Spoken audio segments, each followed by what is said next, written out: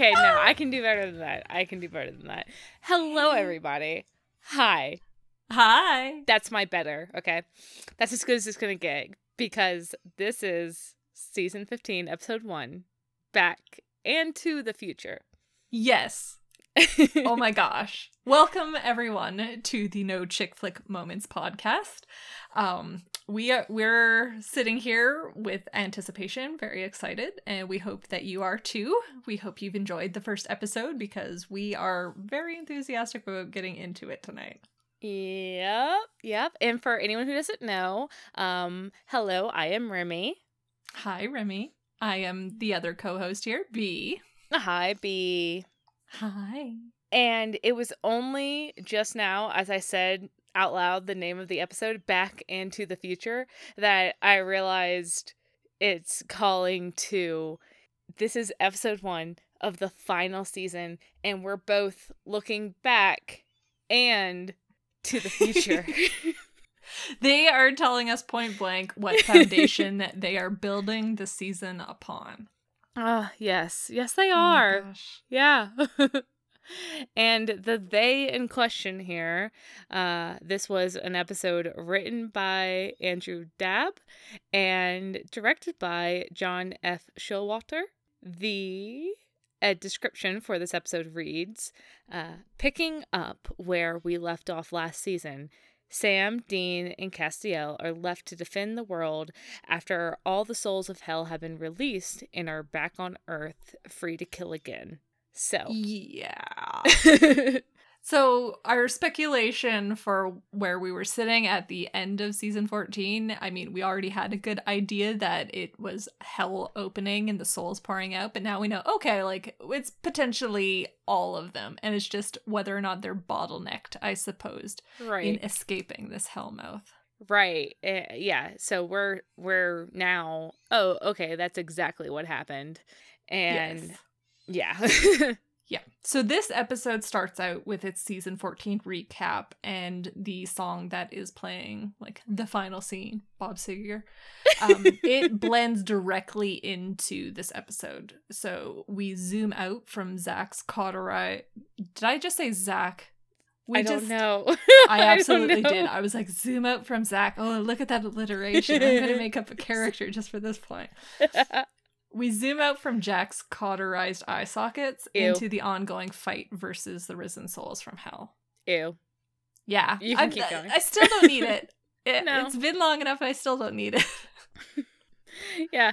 What did you say yesterday? Yeah, I'm glad that you found a way to dovetail into what you know. Yeah, your gross decision at the end of 14. You've done a nice bookend with it, but I didn't need it. Like, No. But we're still Team Free Will against the world. They're clearly outnumbered. And there's souls zooming around them up in the air. And we really just start off with seeing Cass being the badass motherfucker that he is. Yeah. Cass is killing it. He's showing off those angel smitey hands, and I am here for it. It's been so long. And I mean, I'll have a little bit of a beef later, like when Cass is walking in the town. I'm like, it's a ghost. You literally cannot die. What are you doing? Why do you even have a shotgun?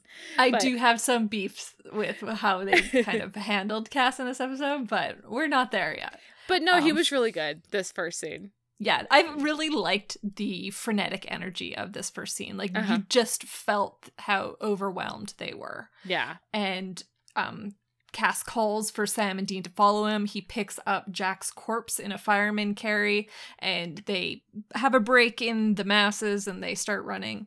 And, oh my god, did you catch Dean's little karate kick at one of the bodies? I don't know whether to call them, like, ghosts or zombies, but... he did, like, this little leprechaun karate kick into, and I was just living for it. I had to back it up several times. I was gonna say, no, I know exactly what you're talking about. Karate kick is a little generous of a term. It is. That's why I kind of brought on the sort of clacking your heels feel that we see Jensen do sometimes as Dean. It made me laugh, yeah. Oh, yeah. And yeah, they're bowling over these zombos until they manage to find a crypt that they can escape into, and then we get the new opening credit. Yeah. Title card. Do you have any feelings about that? No, I don't like it. My first thing, I was like still on the cauterized, and I was like, oh, please God, don't make me look at that for 20 episodes. And then I corrected myself. I think, is it just like the black goo that is the shadow in the empty? Is that ultimately what we're dealing with here? It's like the black goo of the empty, but limed in that kind of like hellfire spark that you get from a demon like dying, if you know what I mean. Yeah. And yeah, that kind of electro boop out. Yeah, the electro boop.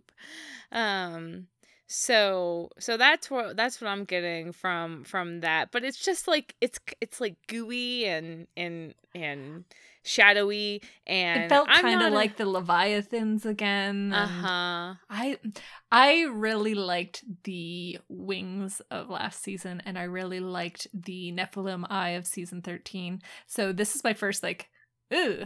We have had a lot of oohs over the years, but I'm a little disappointed that the final season is also a yeah. I'm there with you. That is in my notes. Like, the new title card is pretty special. I just put the shadow ? So I'm immediately like wary for all things empty related. Yeah.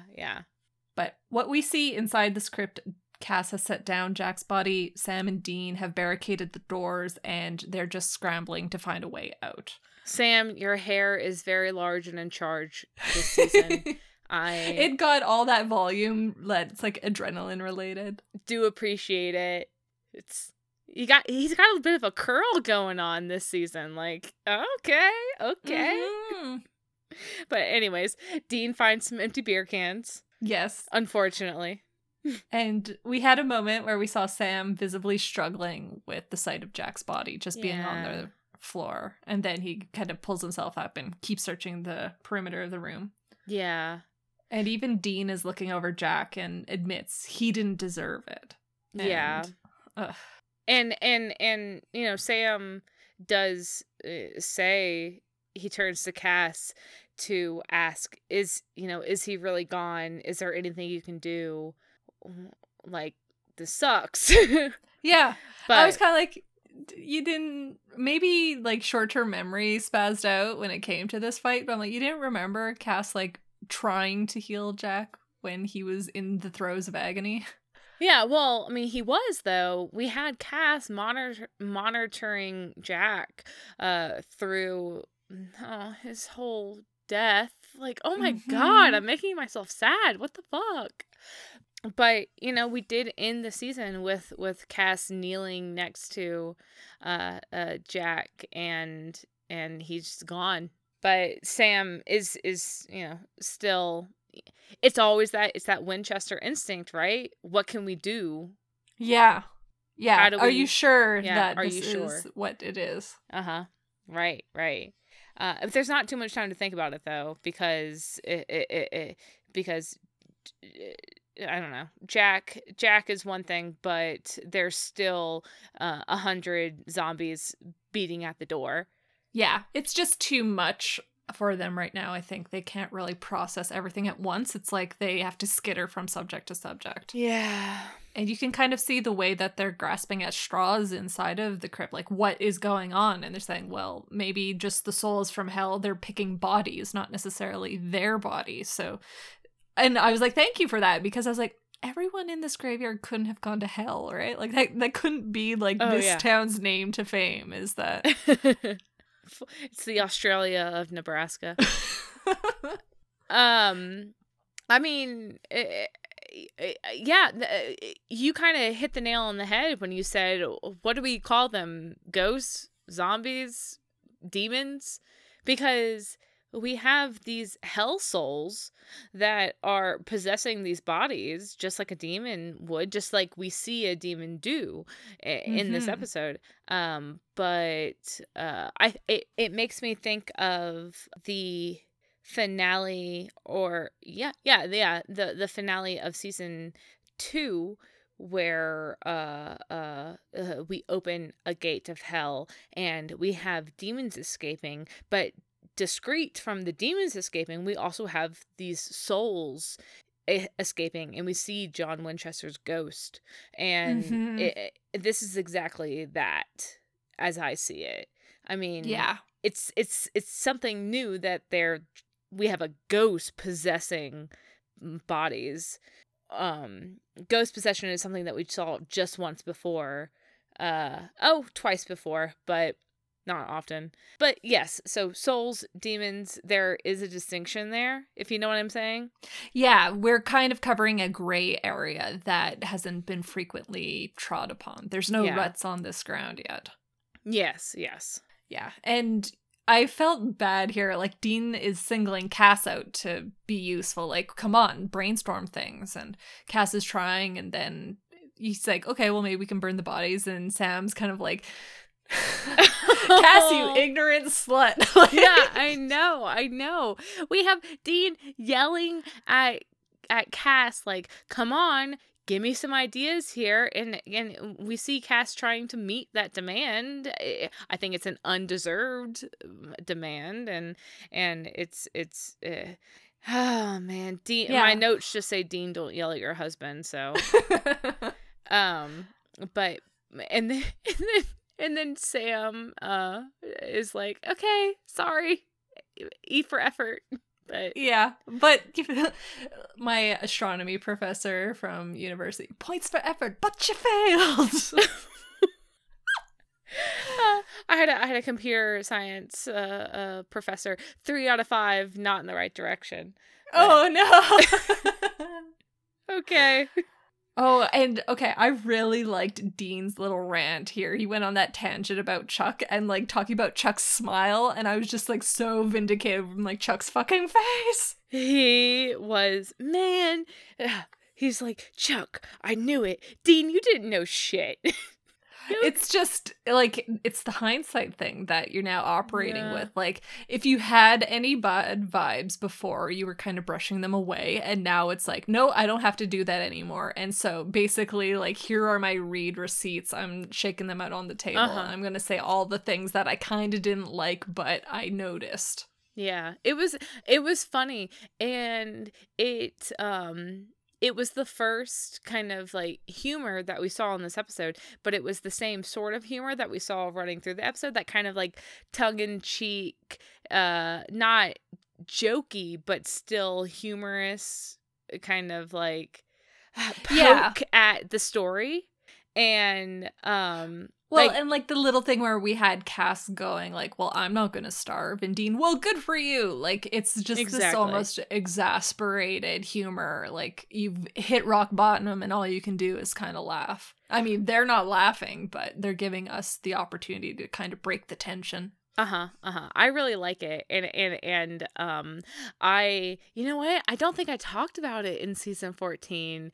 Well, we talked about humor, but there was something in like season 12 where the humor of this series just took off, and this, you know, I don't know, season 15, it just made me smile, and I love this show, so yeah, totally. I like the tone that we're setting for this final season. Yes, me too. And I think we'll dig into it more as we go on here. Oh, yeah. But for now, Sam hears water behind one of the walls, and so they decide to use their iron picks and start breaking through the brick there. But boom, there's a Zombo on the other side, of course. And so Cass, a little help here. Cass just picks the rock slab up, and rocks fall, Zombo dies. Those special effects, though. I know, hey? We get the pure white skull with red eyes flying off. I'm like, What the hell? It's the soul from hell. Like they're like highlighting it as being special from a ghost, I guess. I don't know. They did a lot with the special effects makeup and special effects like CGI this episode, and I don't know if I like that particular direction we're going in, but again, we'll talk about it as we come to it. Yeah. I personally am feeling like it's not going to be a long-term thing. I think it's going to be for this initial, like, how do we put the cork in this bottle of a Hellmouth? And so, like, the first 3 episodes, 2 for sure, are kind of circling around this, I'm gonna bet. I agree, yeah. But yeah, rocks fall, Zombo dies, and then we see behind them Jack's body rise to standing. And oh my god. The hand wave, such a classic Jack kind of image of him. And the hello, and... What was your brain doing in this moment? Because I went so stupid the second he stood up. What did you do? Tell me.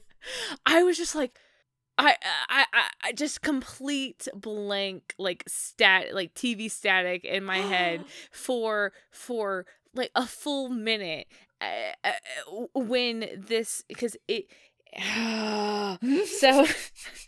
so Jack stands up, and I knew enough from set spoilers to kind of expect it, that we were going to see Jack back and soon within the season.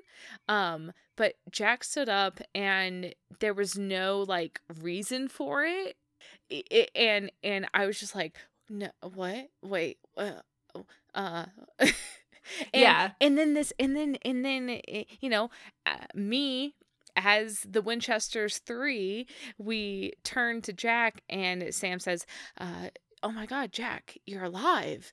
And Dean is just looking at him intently, and Cass is the one to reveal it's a demon. This is not Jack. And they all, now are looking on this creature with suspicion. But he's just like, yeah, absolutely. Hey guys, no, I oh my god, what is his fucking name? Belphegor. Belphegor. He's like, yeah, closest warm body. It's not ideal, but yeah, I'm here. And like I said, I think the first time I watched on the live airing, I missed this whole conversation because I was just like, wait, what? Demon? You're just sputzing out. Yes, I really was. Well, in my initial reaction, like, you could tell by the cadence of his voice, it wasn't Jack. And so I was just like, well, what is this? And my first call to instinct was, is this some sort of spokesperson for the empty? Is this a vessel passing on a message? Like, it felt kind of Reaperish to me in the fact that, like, here is the spokesperson for something greater. And so that was my initial take, was that something was just using Jack's body to pass on a message. And then, no, it was Belphegor, this demon. But I'm still like, I don't think it's a demon, guys. What? I don't think so. There was no smoke. There was nothing like that. Yeah, and there's that handy excuse of, I can't show you my eyes, but I'm a demon, I swear. He did say that. He gestured to his face, and he was like, but man, that is a good point, because there was no smoke, and I thought about it, but I didn't really think about it, I have notes for, like, the speculation shit at the end of this episode, but, like, I am immediately like, I love this character, but I do not think that it's a demon. I don't think that it is what it's representing itself to be. I like this character, but I do not trust it. Yeah, I'm like pure on Cass's boat here. Like, he's the first to point out that it's not Jack, it's a demon. He's the first to go like, no, we are not having this. Like, this is a corruption. This is a defilement of Jack. Fuck this shit. Yeah. He pins Belphegor to a column and puts a knife to his throat and says, "Get out of him." And it's Dean who pulls Cass away to say, we need the help. Cass, stand down. But Cass is just so resentful of this moment.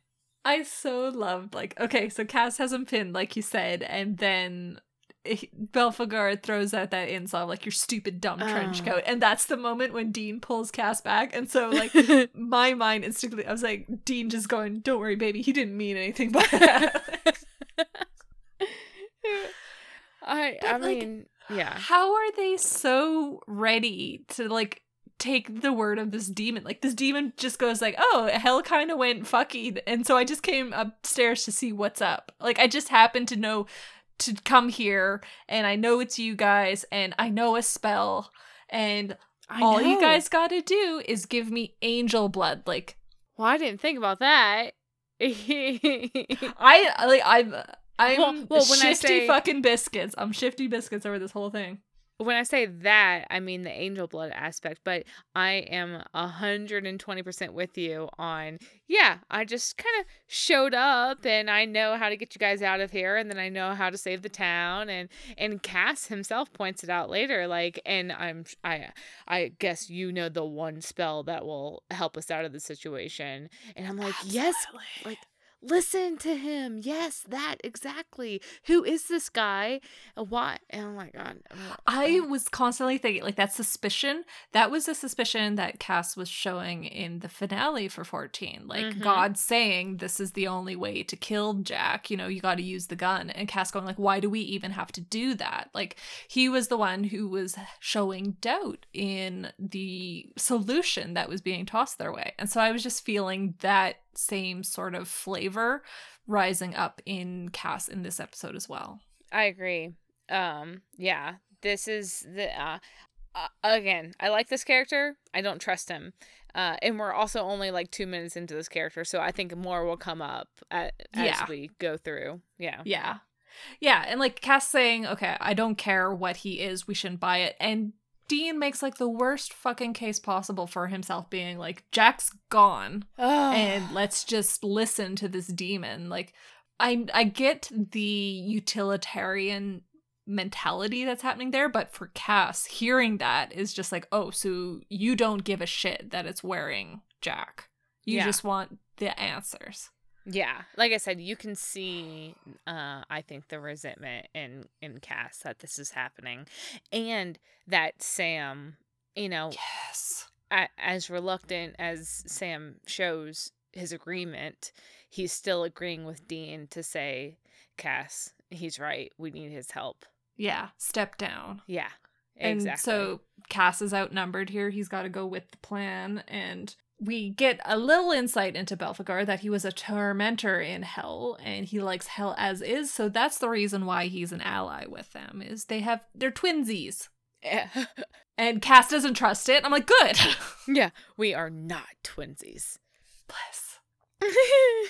And yeah, so Belphegor has a spell using angel blood and graveyard dirt, and Sam prods Cass to comply. And Cass's face when Sam is like, okay, he needs angel blood, come on. And they're like, oh my God, Cass is just full, are you fucking serious?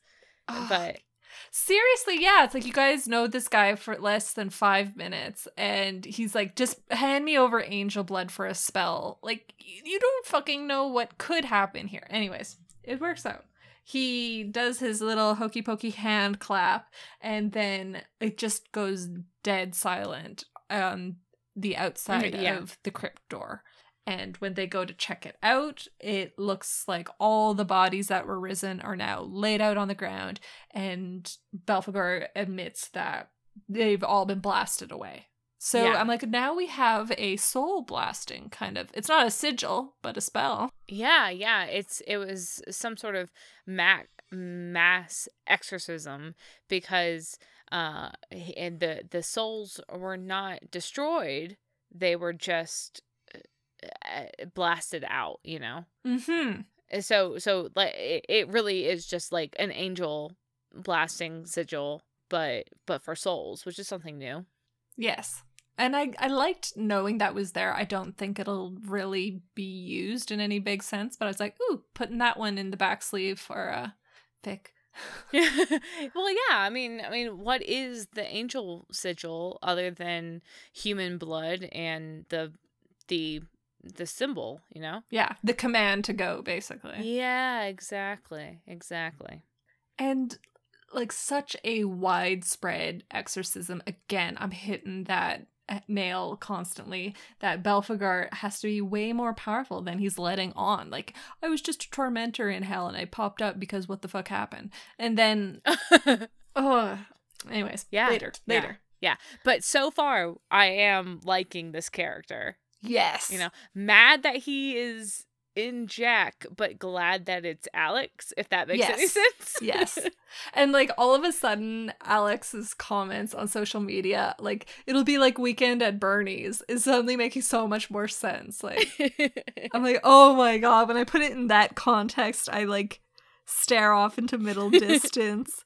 I'm not okay, but like in a good way. Oh my gosh. When Balthazar first stood up and was first talking and he still had his eyes burnt out, I'm like, no, put that shit away. I'm so done with it, please. Oh my God, yes. I was very relieved when he picked up the sunglasses. Like, okay. I'm so happy they look so cheap too. I know. Again, those fucking spoiler set photos that we saw. And I know that I'm talking about set photos now, but within the show, just an FYI, I won't be talking about set spoilers projecting into future episodes. I will likely mention what I did know about an episode previous at the time we're talking yeah, about yeah, the episode. Yeah, exactly. But those set photos where Alex was wearing those sunglasses, we knew he was on set, and I'm like and filming, I'm like, there's no way that the sunglasses are like in the episode. They must be in between scenes, right? And I remember me and Mariah being like, Remy, are you sure that's what you think? No way. I was like, it looks like they're filming. I wasn't going to say for sure that it would be in, but I was like, no, that looks like what they're doing when they're filming. Right. And again, when we got that reveal that, so Alex is there, Jack is not resurrected, and I was so firmly expecting Jack to resurrect early on that I just went so stupid. I had no idea what was happening. I'm really glad that he wasn't resurrected. I really like this twist. Me too. It's, yeah. But yeah. All the bodies on the ground, so Dean looks and says, where are the ghosts then? And we jump into a new scene. There are these two girls and they're playing dress up in one of their rooms and talking about, oh, like, where'd you get all this stuff? Oh, my parents are getting divorced, so they're just giving me shit. Divorce is awesome. And yay, divorce. Oh my gosh. I know. Yeah. And so the friend, Rachel, she is kind of primping in front of the mirror and she sees that her reflection is no longer matching her and she has these blood tear streaks on her face. And then it goes violent. She's getting these claw marks and she's crying. And then the friend is screaming. Yeah. And there, Bloody Mary, her ghost appears. Yeah. And this is the first of many ew moments, actually the second if you count the eye shot, but and we do another ew moment, because like I said, they are really going for it with these like makeup gore effects. Yeah We saw it a lot this episode. A lot. I was like, your cheek is very chewy and I don't like to think about it in those terms. We go to commercial. Yes, we come back. Our first shot of baby of the season. We get to hear the engine rumbling. Yes. Guys, why did you put Cass in the back with the abomination? He's not allowed shotgun, apparently, especially not when he and Dean are fighting. Oh my gosh. I felt so bad for Cass. I know. And like, Belphegor is kind of admiring his reflection and being like, damn, I look good. And Cass just has the grumpiest face. Yeah. And then Balthazar starts talking, and And oh no, it's not. It's not, is it? It's we have Sam and Dean speculating on just how big is this. Yes. Sam's looking online, but it looks like it's a localized ghost apocalypse, as Dean calls it. Yeah. And this is when Balthazar chimes in with a, well, for now. Mm-hmm. Those souls gotta go somewhere. Yes, yeah. It might be local now, but it won't stay that way. Mm-hmm. And when they're kind of getting a sense of the scope, they are being told, like Belphegor's saying, there's billions of souls, 2 to 3 billion potentially coming out the pipes right now. Yeah. And they, have a moment of quiet for that little bit of information. Like, oh shit, what, like, how do we handle this, right? Yeah. The last time that a hell gate opened, this Hellmouth-esque thing, there was already a devil's trap built around it. Like someone had already done the work to try and contain it. But here they are starting from scratch. So their first instinct, Dean saying they're going to go back to the bunker and then they're going to find a way to close the rift. Yeah. And it's Belphegor who chimes in going, if you can. And he doesn't say he has a better plan, but he has something that they can use to bide some time.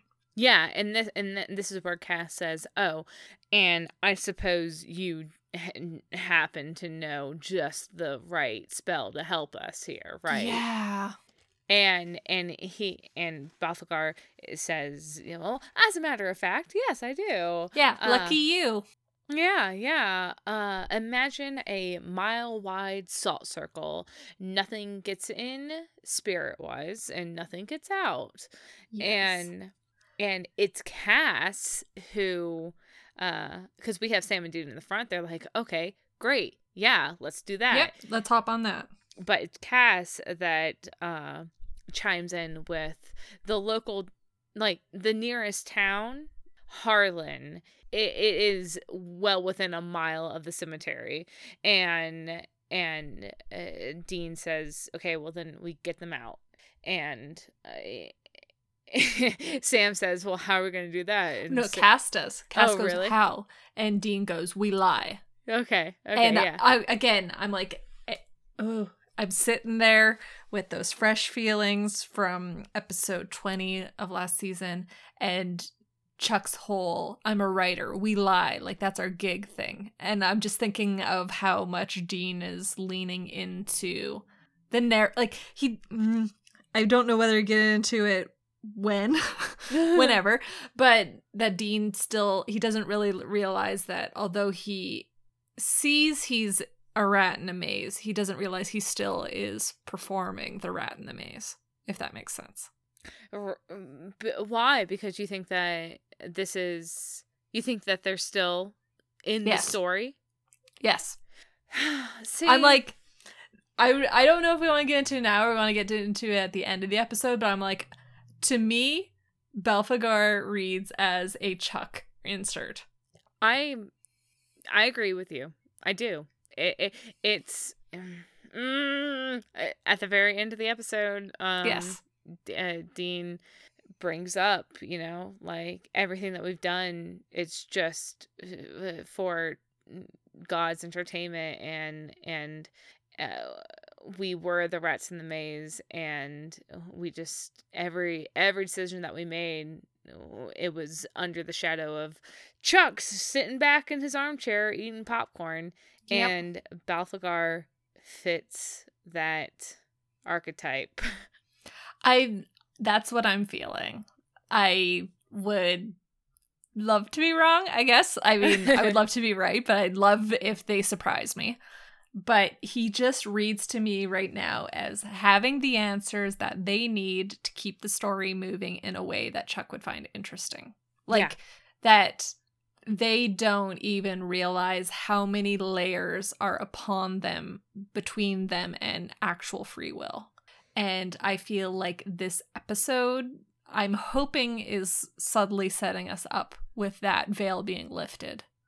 Because Sam and Dean are just taking it for granted that this demon has showed up, and it's Cass who's questioning, these things. And that just really reads in a meta way to me. Yeah, because as you said, it's Cass questioning this demon in the same way that he was questioning Chuck in the finale. Yeah. An episode before.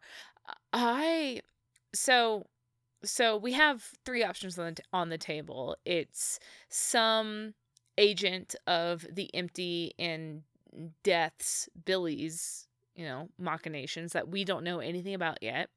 That's option one. It's some Chuck self-insert, and he is puppeteering the Winchesters just the same as Chuck always has, on the side of God. So that's option two. Or what I want, but I don't really know how that would fit in, is I want Hell to have a hand in the game.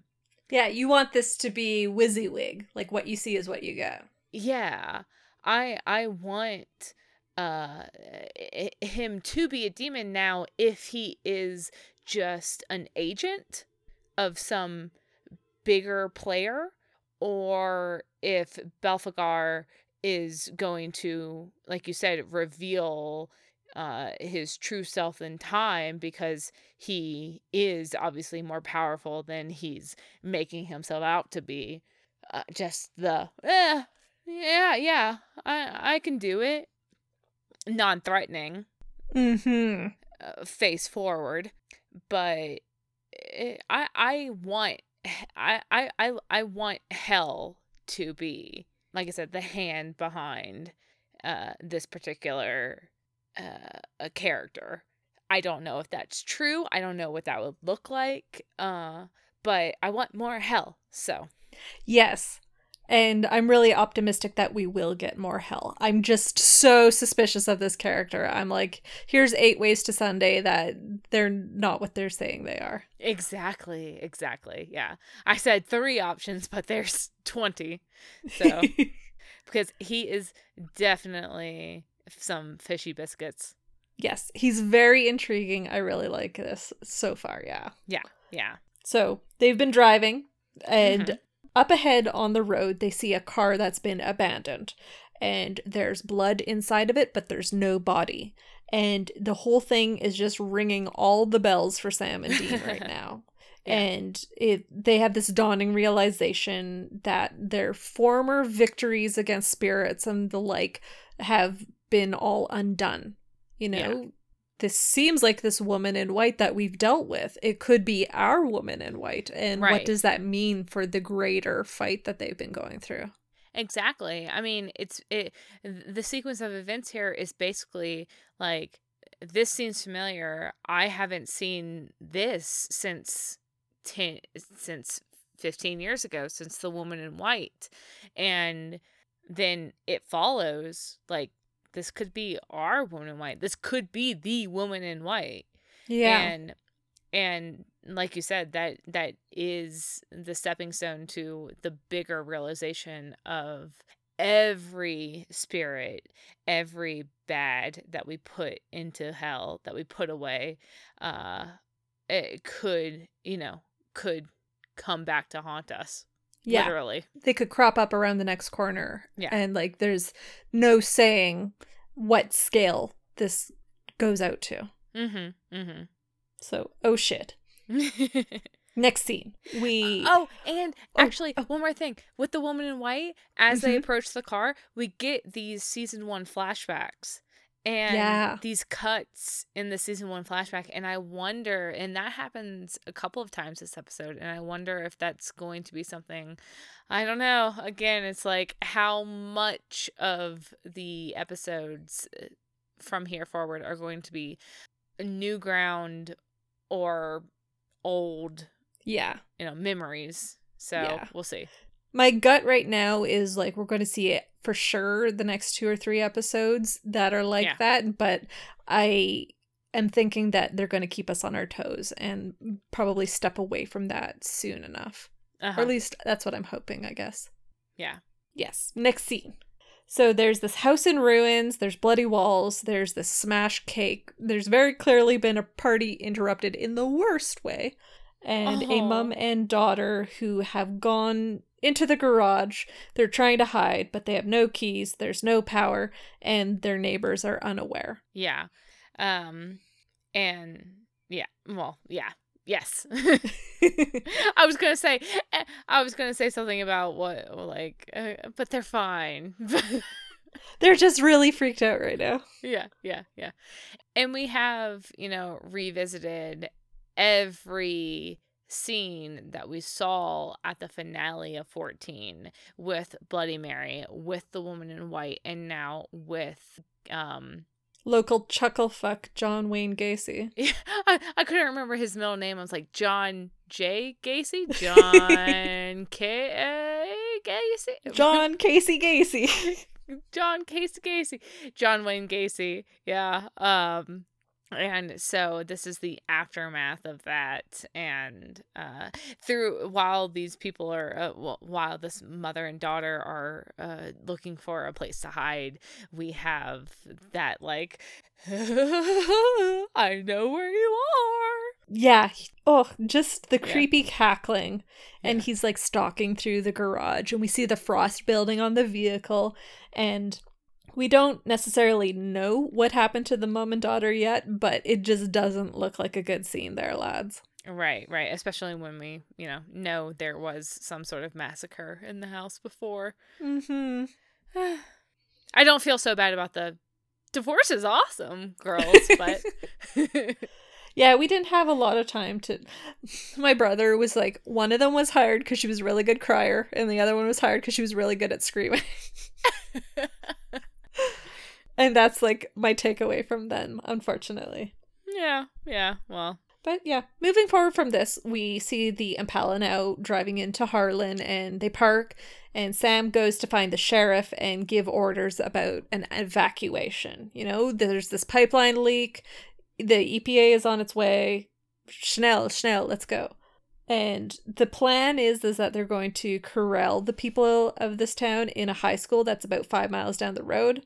And back at the Impala, Dean orders Cass to assist Belphegor in finding the spell ingredients, but Cass just flatly refuses. Yeah. He doesn't even wait for Dean's response. He says, no, I can't even look at it. I can't. And he gets out. Yeah. And so he leaves. He's going towards Sam. And then that just has Dean and Belphegor in the Impala. And Dean is looking a little annoyed, I would say. I would agree with that. Yeah. Yeah. And so Sam and Cass are now going to go off on foot. And Dean, now that he's alone in the front of the vehicle, he goes and takes the equalizer gun and he tucks it away in the glove box. And Belphegor is eyes emoji at it. And I know, right? Dean's not answering questions. But again, I'm like, strike J'accuse. 2, dude. Yeah. Strike 2. He peers over the bench seat and he says, "What's that?" And Dean says, "Forget about it." Yeah, don't worry about it. Yeah, not your business. And Belphegor is just like, he shrugs. Oh, okay. And I'm like, that's too chalant. Like, my initial fear was thinking down in future episodes. I'm like, what if the equalizer gets into someone else's hands? Like, what if that is something that goes AWOL? Like, good on you. That whoever bitch uses it to kill will be killed. But I think you and we talked about this previously. I was like, well, you could just have somebody use it that is essentially expendable to the person who is manipulating them. Yeah. That gun is not going to be in the gun box. It is not going to be in the glove box 2 episodes down the road. It's not. It's gone. It's so fucking gone. Oh, fuck. I just don't even want to think about it. Say bye-bye. Yeah, but on a happier note right now, we have Belphegor openly staring at all the people walking by, and just like, we can't see his eyes, we can't see his expression, but you can tell he's a little bit blown away. Yeah, he is admiring the passersby, and conversationally he says to Dean, people nowadays are so much more attractive than they used to be. Hell, back in my day, it was a while ago, but back when I was human, we would worship dick-shaped rocks. Yeah, we would just stand around in a circle and worship a big rock that looked like a penis, and fucking Dean's face journeys this whole scene. I wrote down Dean's face journey! ! But, at the end of the day, there were still a lot of warts, a lot of humps. It wasn't a pretty picture. Oh, God. Dean is kind of like checking out of the conversation. You can see him now. But then Balthazar kind of turns and says, but now, look at those guys. And Dean kind of peers over and he does a little... What does he do?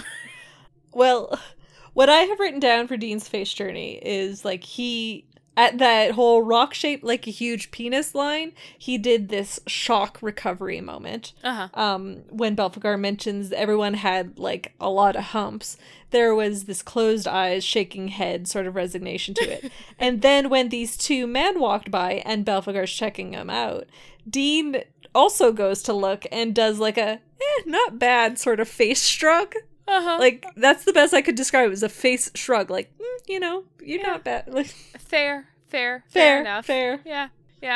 To the two men walking by, and Dean is too busy doing his own peering that he almost doesn't catch the next thing that Balthazar says, which is, look at you. You're gorgeous. Mm-hmm. And... But it's the "you're gorgeous" that catches Dean's attention, and he's like, what? Dude. Yeah. Like, he's taken aback by it. Yeah, and then you can see, like, there's this moment where it's clicking for him about whose face is saying this to him, because his first reaction is to go, when are you going to get out of that body? Yeah. And Balthazar goes on to say, not my first choice, but it was kind of the only choice, and blah, blah, blah, blah. But, yeah, I'll probably hop over to the next, available option. And, Dean shows a surprising lack of concern for that. Like, because I think my impression my first thought was go. My first thought when Balthazar started, like, looking at people, I was like, oh, shit, he's shopping. Mm-hmm. And for, like I said, if Balthazar's like, yeah, I'll get to it when I get to it. But Dean is just like, whatever. But I feel like Dean should have taken this opportunity to lay down some groundwork, ground rules. Like, okay, I'm tolerating you right now, but no killing. Like, it almost feels like Dean just is tolerant of the fact, like, he thinks Belphegor possesses dead bodies.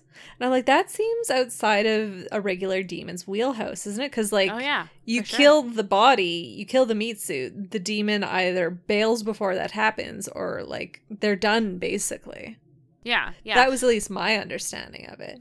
But here we have Belphegor saying, as long as they're fresh and kind of dewormed, then they're good enough.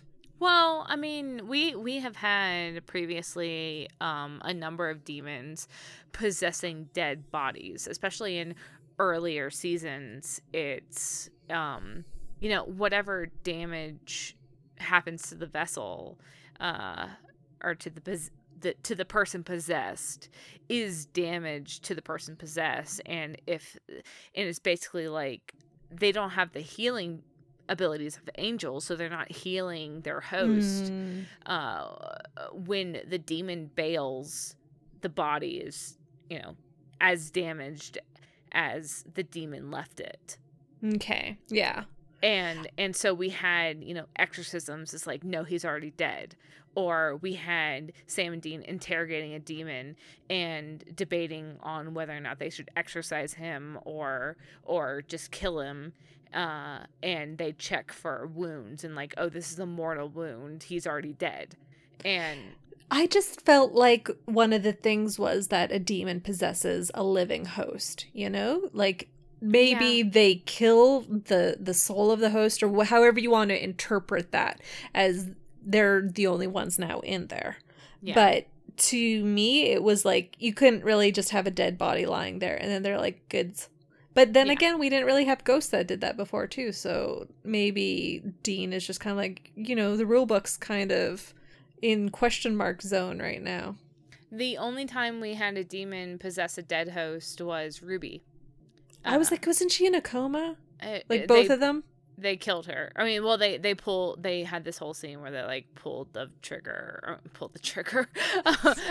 They flipped that switch, you know, pressed the button to take her off life support, as Supernatural is wont to do. And yes. And then they waited for the flat line, and then she surged up and said that she wanted some French fries. Yeah.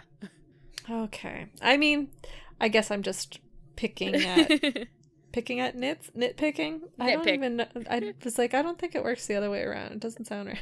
Yeah. Okay. And I'm like, this is the second time Belphegor has mentioned like blending. He wants to blend. Oh yeah. I thought it was super interesting that he pulled that twice. Yes. And so my question was like, is he trying to blend in as a demon or just as a human, or like what does it mean? My biggest question is, what does he want, you know? Because this whole, I want things to go back the way they are. I'm like, you're just one demon who was a torturer. Like, that's all you said that you did. You keep up on the news, but otherwise you like your job. And like, that's a lot of, I don't know, intrepidness. Like, you're showing a lot of go up and get 'em to come up and chat with the Winchesters and then just steer them in directions that are convenient for both you and them.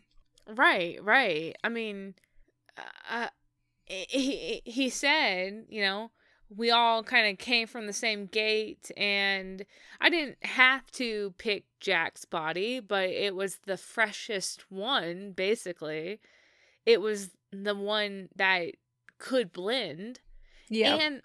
And also, like, he picked up those sunglasses and put them on before he even introduced himself. Yeah. So it's the first thing on his mind, this blending in idea. And in front of people that, you know, he doesn't have to blend in with.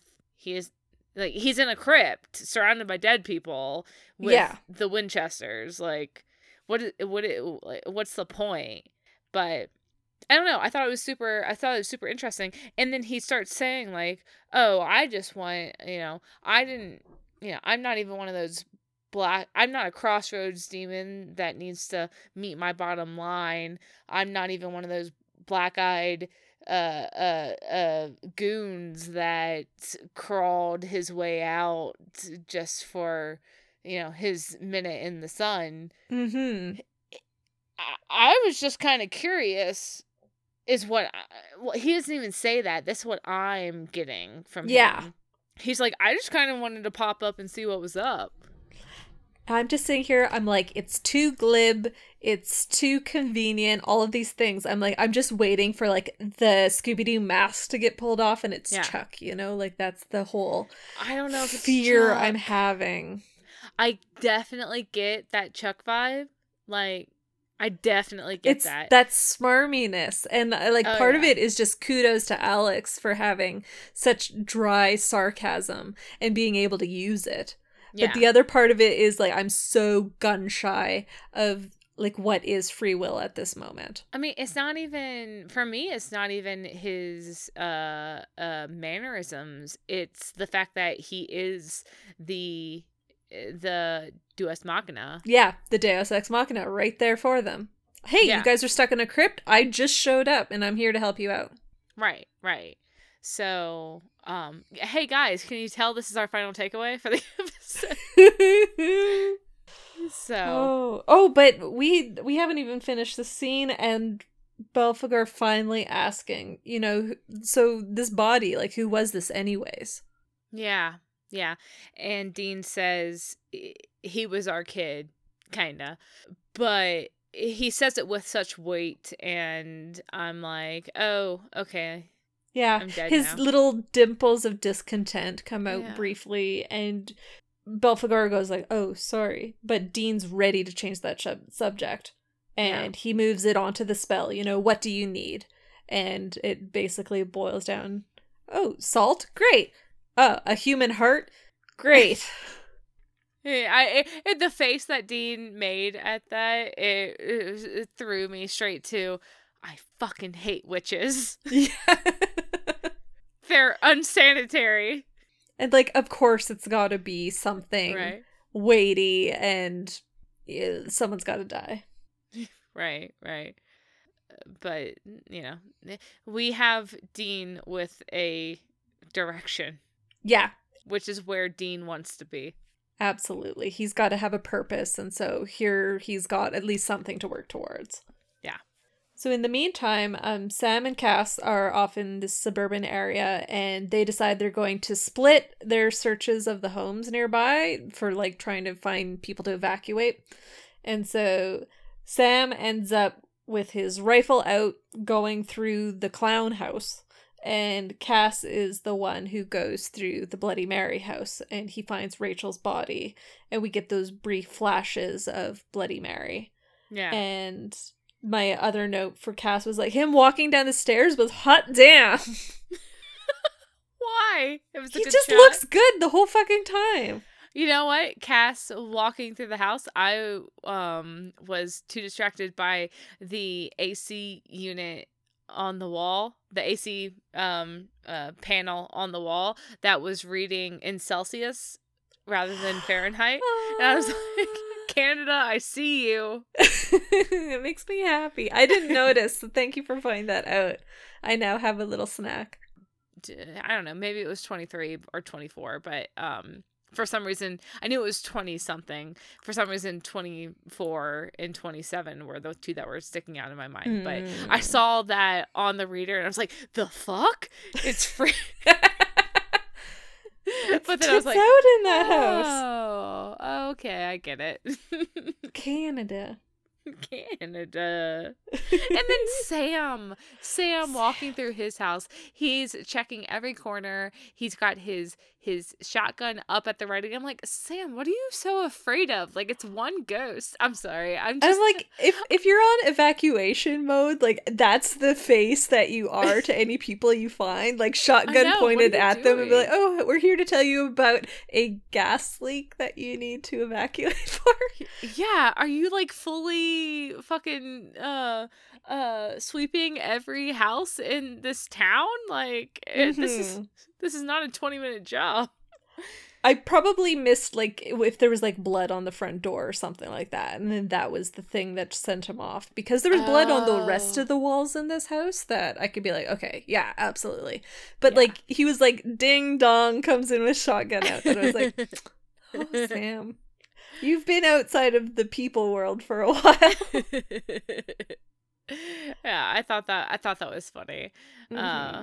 And he's in the garage, and it's there that he calls for somebody, and the mom and child answer, and they have stowed themselves away in the, like, shelving of the garage, up the upper near the storage. ceiling. Yeah, up near the ceiling, and we see this one little scene of Sam trying to coax down the little girl, and all I could think was, like, Sam, you're so tall, you can literally just grab her. Same here. I was like, just take your giant mitts and, like, grab and then set her down on the ground. He was trying to, like, get her to jump, like, you can trust me, it's okay. But, like, she doesn't have to jump, you could just pick her up. It's okay. I know. It's like, if you were a little bit shorter, I would have been 100% like absorbed in the storytelling they were giving. It's just like showing how considerate and caring he was towards kids, right. You know.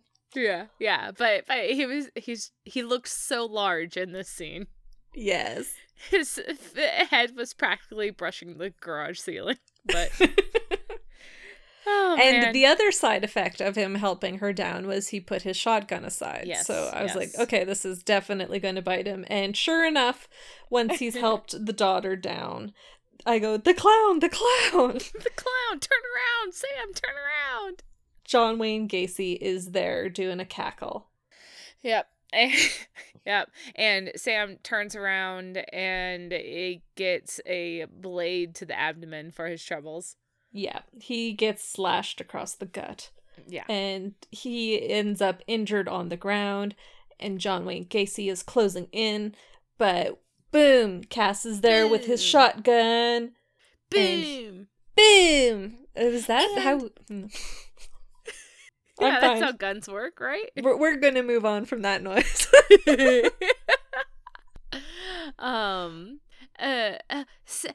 Also, this is where I start having issues with how they try to racket up the tension when you have a literal angel against, like, a ghost, right? Because in the graveyard, he was blasting them away. Like, he can kill ghosts. Like, he doesn't have to burn their bones. He was using his smitiness, yes, but it was on bodies possessed by spirits. I have the feeling if he tried to grab Gacy's head and, like, blast him, then Gacy would just, his hand would go through. Fine. Okay, fine. I'll accept your fucking logic in the situation. Ugh, logic. Ugh. Again, I'm like, what backstands can I do for the writers? Right. No, but this in confrontation, like what we're building up to for the big, like, tension of the final few minutes of the episode. I don't know. I'm just like, he's an angel, and I know this is a common complaint, but it's like, just kill it. Yeah. But anyways, but we do have this amazing shot of Cass having blasted out Gacy, and we reveal Cass with a shotgun. Like, okay, so I can say, Cass, you don't need rocks all I want, but Misha with a shotgun, like, the thirst is real. So, I'll take it. I'll take it. So. Thank you very much for the premiere, just giving us this morsel right off the bat. and Cass, thank fucking God, because I've been yelling at this point, I've been yelling at the TV for 10 minutes, like, heal him, you fucker. Well, it doesn't happen yet. It happens in the next scene with them. We have this brief bit here where we've gone back to the sheriff, who is ordering the evacuation through the streets, and the camera changes focus from him to Dean, who is exiting this hardware store with hardware store with a bag of salt. He's on the phone with Rowena and trying to be like, get your ass down here. And we don't hear her, but Dean has to rephrase himself to saying, move your exquisite ass, please.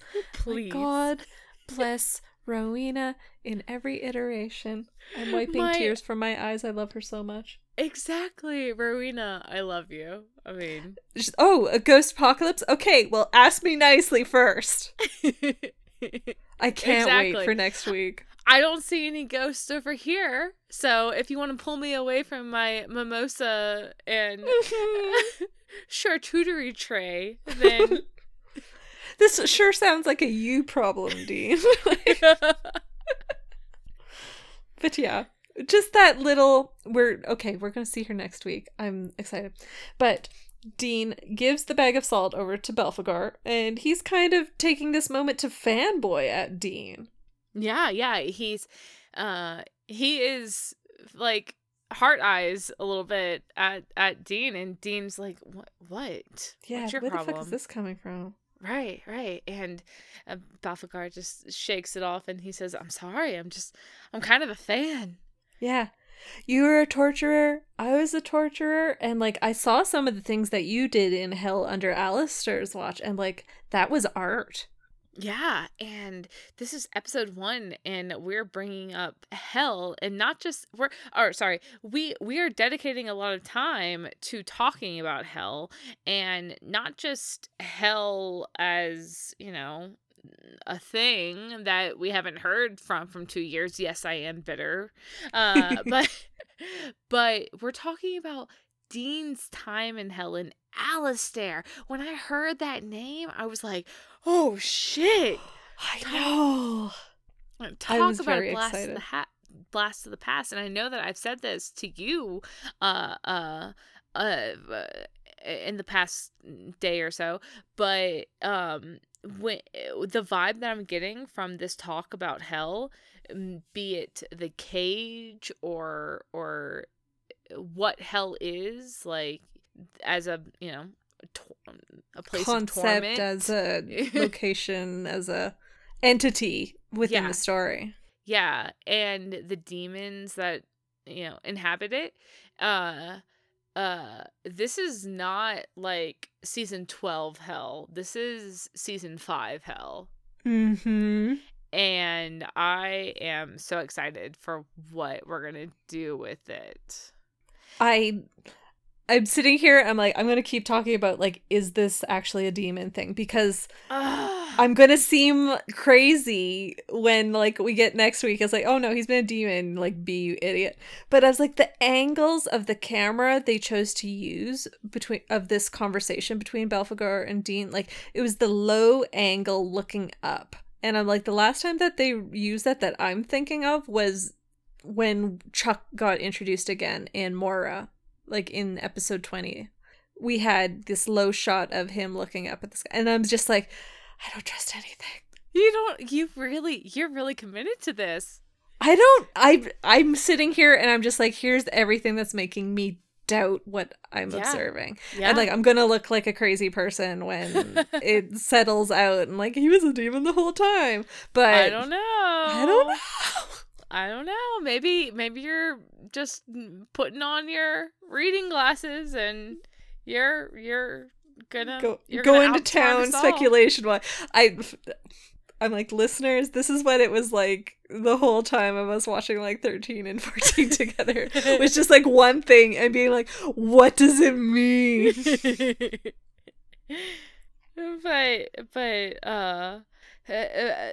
definitely Balthazar bringing up Dean in hell, and saying that he knew Dean in hell, and also kind of tying this into the compliment that he paid Dean earlier.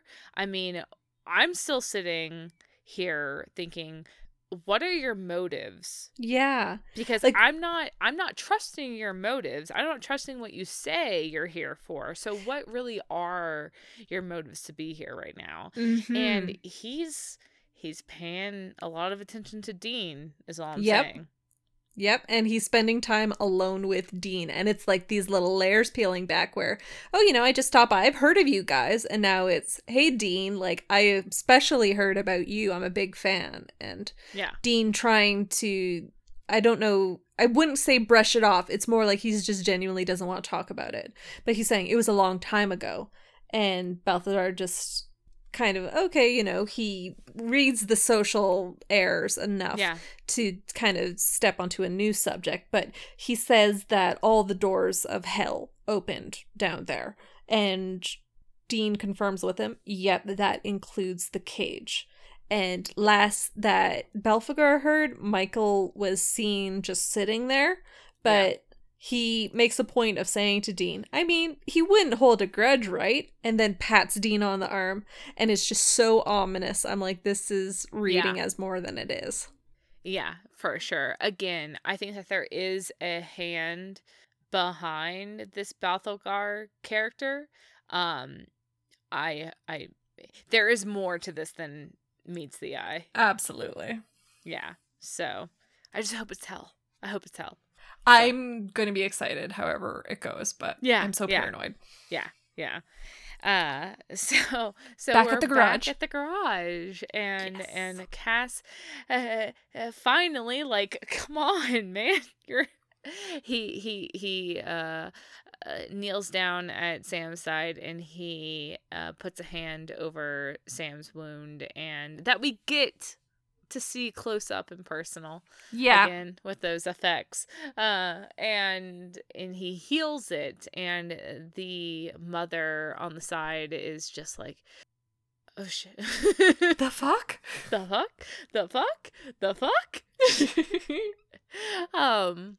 so we get the rundown of he's an angel, that was a ghost. I'm just a guy, but Yes, I love I did that. shoot God earlier today. So And just what? Oh, long story.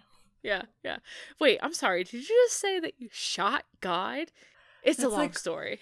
one of my favorite, because just saying that to anyone who doesn't watch Supernatural, I'll be like, oh yeah, and I like know, the right? last season they shot God. I was just like, I am so happy to see it being reflected in the show. Yeah, exactly. That's what I was saying earlier about that tongue-in-cheek humor poking at the narrative. Like Dean earlier saying like, oh, that Chuck character with his robe and his beard and his singing. And then now it's like, I'm sorry, you what now? But it's not jokes. It's just, it's inviting the viewer in to laugh at, you know, to, do you know what I'm saying? I do, but I almost feel like maybe not necessarily to like, hey, you guys, you know what we mean, but to also like make sure that we don't forget that there's that meta layer to what's going on now. Yeah. You know? That are we still in the story of Chuck's demise, or are we actually free? Like there's those I don't even know how to properly put it to words, but it's like you're saying, like we get to have a haha, but like if we sat there and thought about it, like what are the implications there? I mean, yeah. We haven't even talked about the scale of things yet, and I love to talk about the scale of things because coming into, we'll probably get into it a little bit more at the end of the episode, but maybe I'll just talk about it now.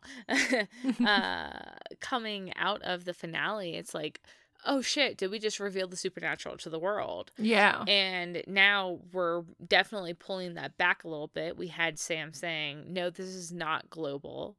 But like you say, by the end of the episode, there is that threat looming that if we don't solve this soon, it is going to get out.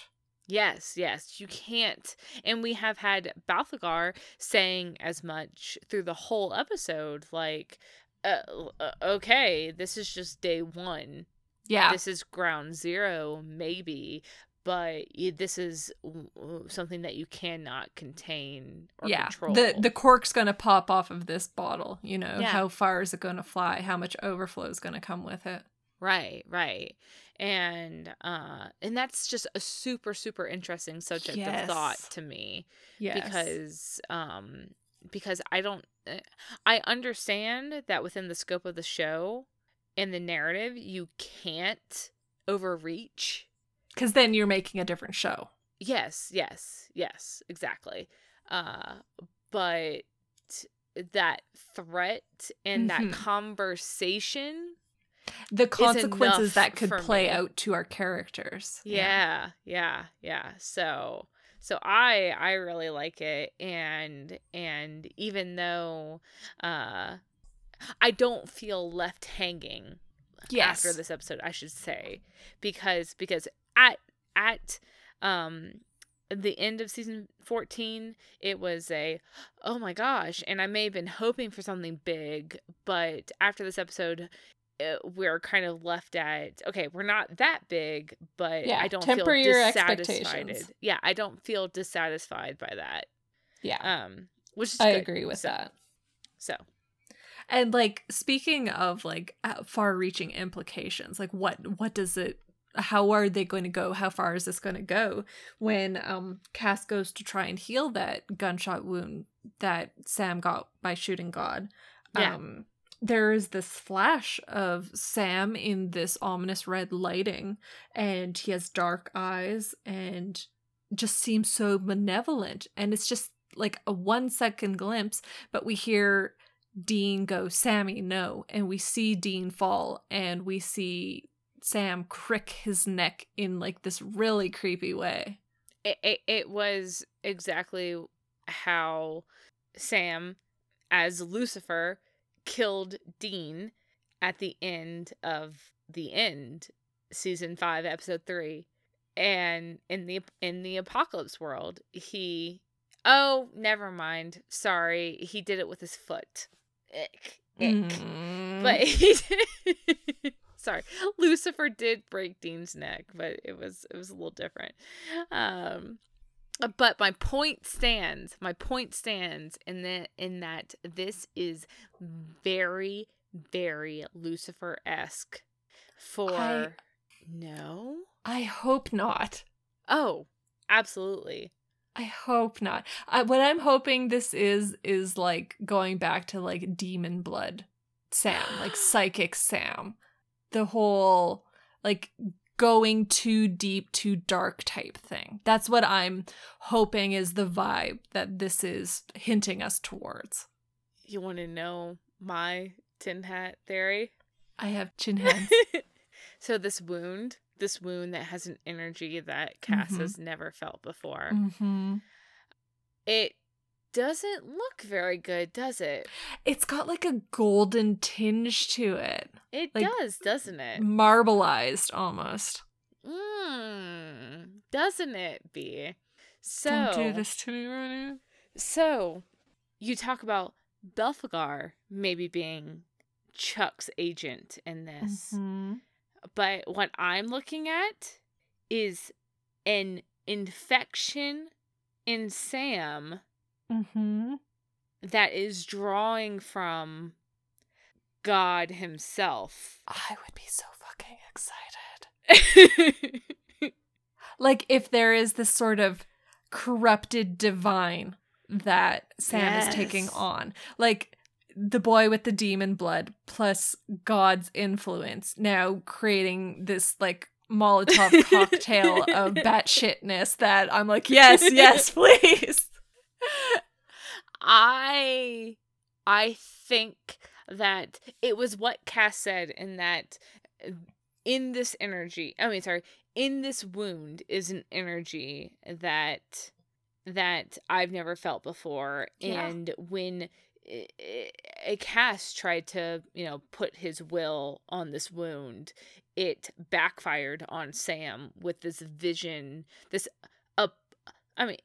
worst case scenario vision, it's could be really malevolent. Yeah, a vision of the future. That's what, talk about psychic. That's what he did. He foresaw people's deaths. Yes, exactly. And I never thought about it in that light, but I am so here for it because I'm so excited. I have always felt that has been a hanging thread in the series. Sam's psychic powers and the demon blood and the influence of the demon blood, and it was never ever resolved. And if we're going back to season 4, season 5 vibes, like that is one of those things you can pull for Sam. I'm like fucking shaking. I'm so.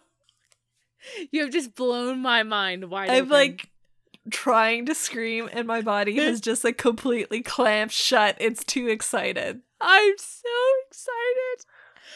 Oh my God. You're right. Cause so Sam got this vision and my first thought was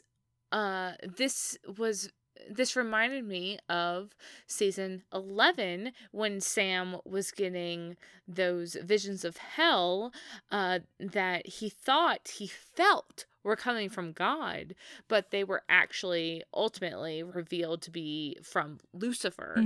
And that's what I was thinking of. That's what this felt like.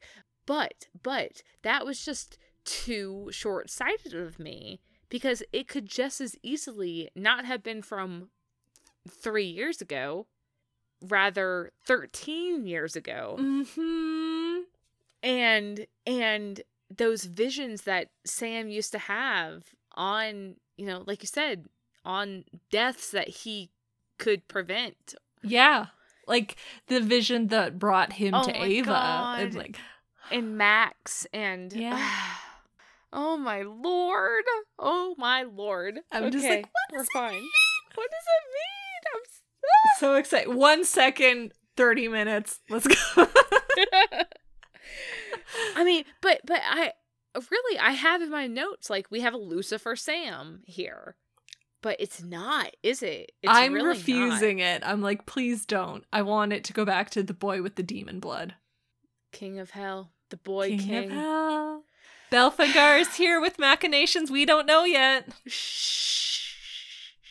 I His can't. namesake was the demon of, like, basically divine invention, like the impossible invention. I'm like, this is fine. I want it. I want it. I want it. I want it now. Okay. I know. I don't want to wait for the mid-season finale. Like, I know. I And need like, it. we have our suspicions of when this is going to play just based off of the Shaving People Punting Things video that came out earlier this week. But we will leave that. Okay, so wow. Yeah. I'm here for it. So we go from here to the sheriff wandering the abandoned town, and he is doing the final sweep, and he is he actually on the phone with Dean here, or No, he is mamming the woman in white. man, I was like, so we basically have the sheriff on the street, and the second that we started this scene, I'm like, oh, he's dead. Yeah. Oh no. Here's our red shirt. Oh no. R.I.P. Oh, he's gone. Yeah. Bye. Yeah. And yeah, he comes across the woman in white, and he's trying to tell her, hey, we have an evacuation going on, don't you know? And no, R.I.P. Yeah. R.I.P. We have oh my god, sorry, my notes. Belphegor. I wrote down the demon's name, but I left off 2 letters, so it's like literally unintelligible. We have Dean and Belphegor also walking the streets, and Belphegor says, where are we gonna get this heart? And Dean says, we're heading to the morgue, hold your horses. But surprise, screams and Yes.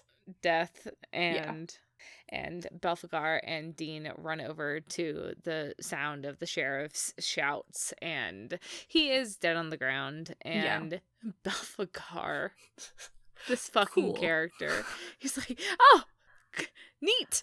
Yeah. And like just finished saying, like, a fresh heart would be better, and then here's a body lying here, so he's just like, perfect. And he just calls dibsies, like, there's a heart right there, yoink. And Dean's like, dude, the fuck? Yeah. In between this, we did have that Cass, Sam, the mother and daughter, also on the street. Yeah, so meanwhile, Sam and Cass, they've left the house. They are walking the empty streets with this mom and daughter, and we can see John Wayne Gacy's ghost is looming, and there's this brief moment where the daughter stops and she's staring at this pond feature that is in one of these front yards, and there's nothing in it yet, but no, I'm like, why with like the mom? This girl is so fucking possessed. I thought Demon It Child. feels like it. Yeah. I really did. I was like, this girl ain't okay. No, she ain't okay. But the mom realizes that her fucking kid in this party of 4, like, she's not at a fucking Disneyland. She shouldn't be distracted. She should have eyes on her kid. I'm gonna let go of this hand right now.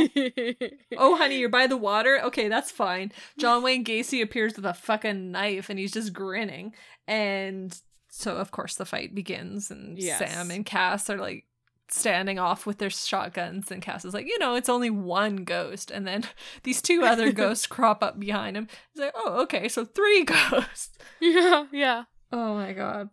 And then back with Dean and Belphegor, they have seen the woman in white there now, and she is along the lines of like, I remember you sent me home, and backhands Dean into a garbage bin. Yeah. Turns on Belphegor, and Belphegor's like, he goes turncoat. He's like, I don't even know this guy. What? Yeah, like hands up raised, like with a heart in one hand.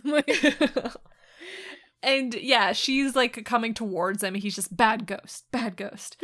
But she I couldn't tell how to read this. She slashes at him and his hand gets cut up, but it's not like he was tossed in the same way that Dean was. So I was like, is this like another hint that Belphegor is more than he seems? Or is this just maybe a ghost paper, rock, scissors against a demon can't win, you know? That's a good question.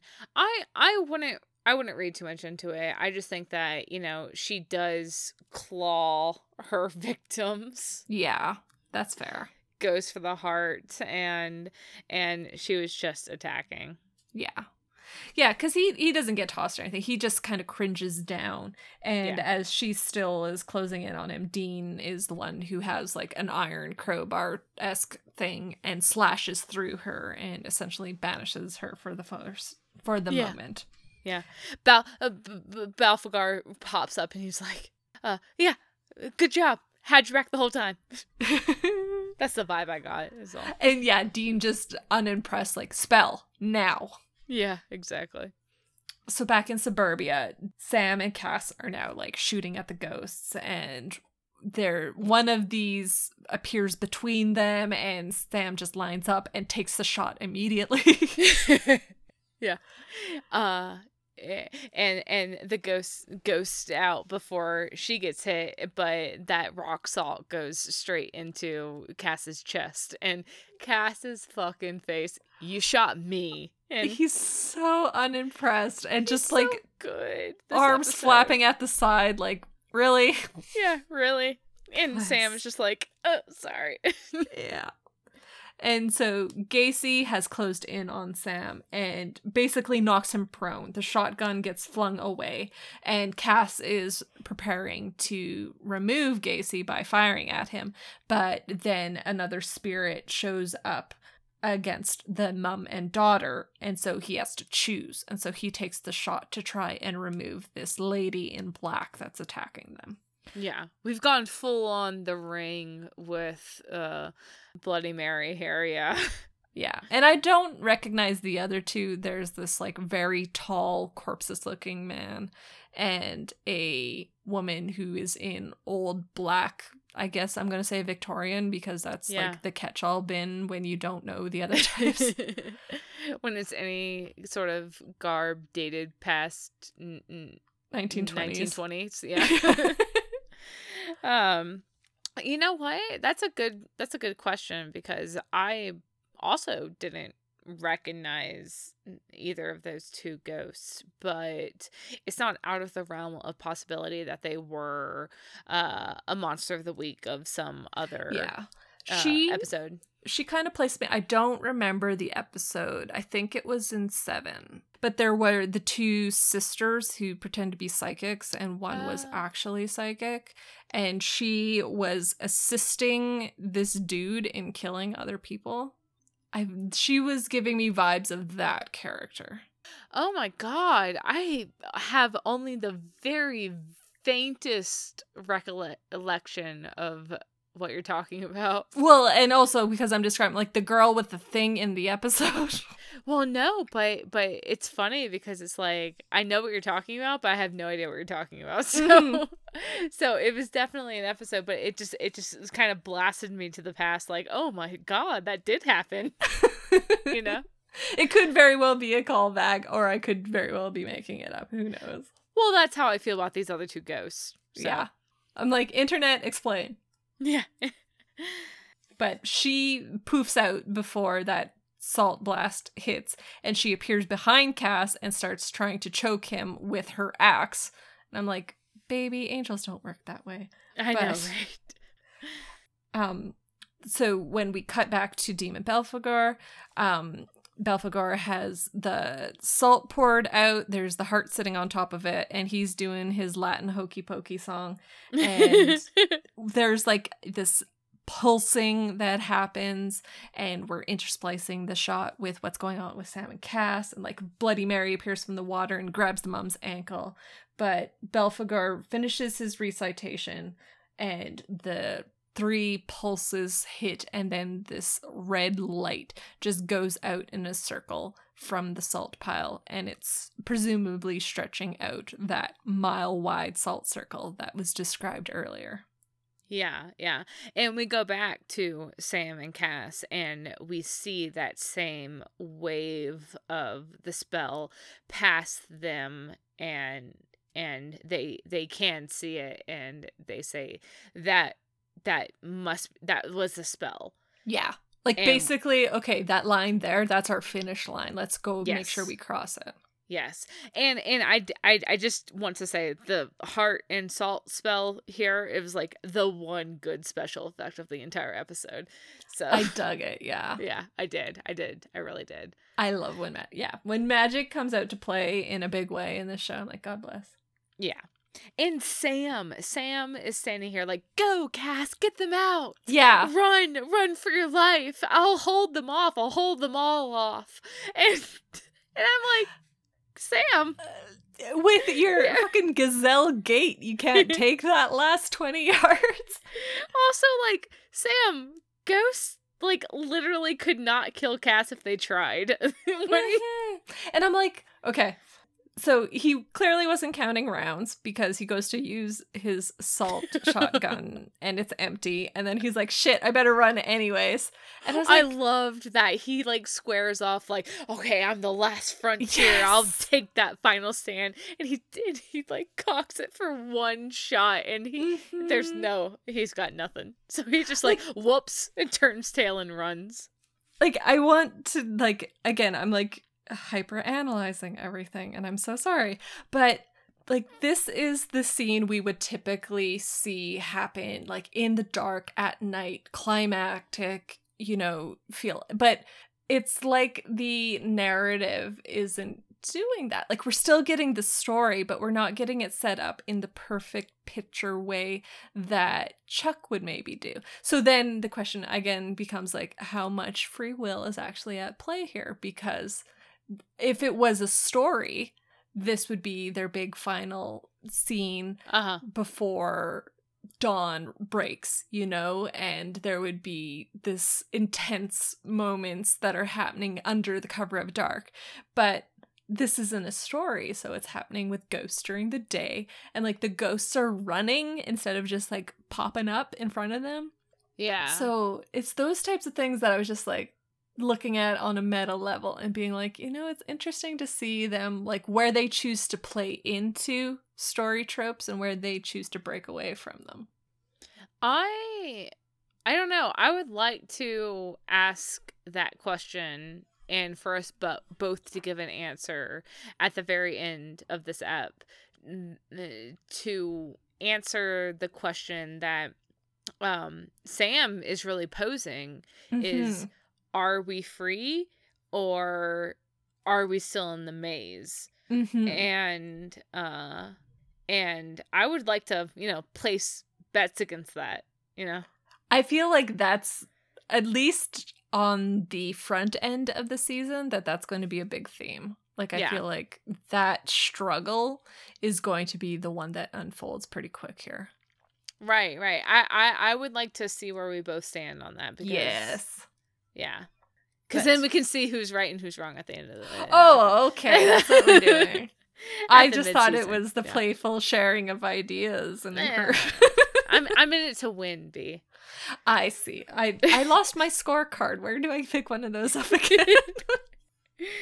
Oh my gosh. So we have all 4 of them now sprinting for that finish line, as you say. And Sam, those legs have no trouble catching up to the No.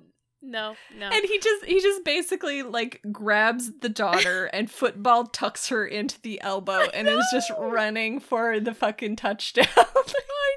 I know. He's gonna spike her at the end there. They get past the barrier. They stop, and the ghosts run into that invisible wall. Yeah, that Gacy knife is going to plunge, but it hits the barrier instead of hitting Sam's back, and they're all standing there, and Gacy continues to do his like like cackling shit. Right? I know, And right? Sam's just had enough. Like, I've had to deal with a clown this whole fucking time. Shut up.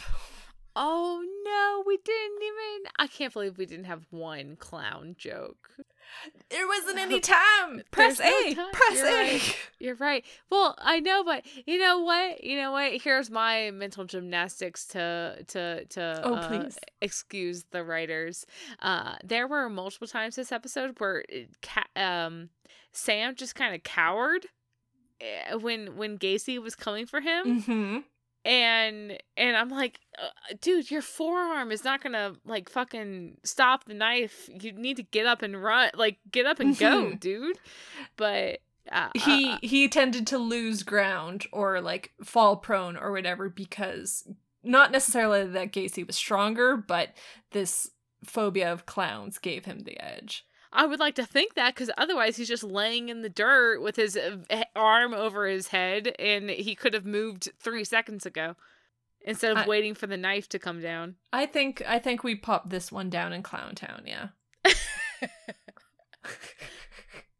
Again, terrible. it's like trying to build the tension, build the drama, and I'm like, it's a ghost. You're a Winchester. You 3 seasons ago, you walked into an insane asylum and it collected 200 like ghost souls. You're I'm like, grab a fucking crowbar and then just helicopter whirl it around you. I know.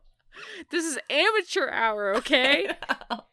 Relying too much on shotguns. That's the lesson here, lads. Oh my gosh. But Sam, standing on the other side of this barrier, he looks Gacy in the face and says, "Shut up." And I'm like, thank you, Sam.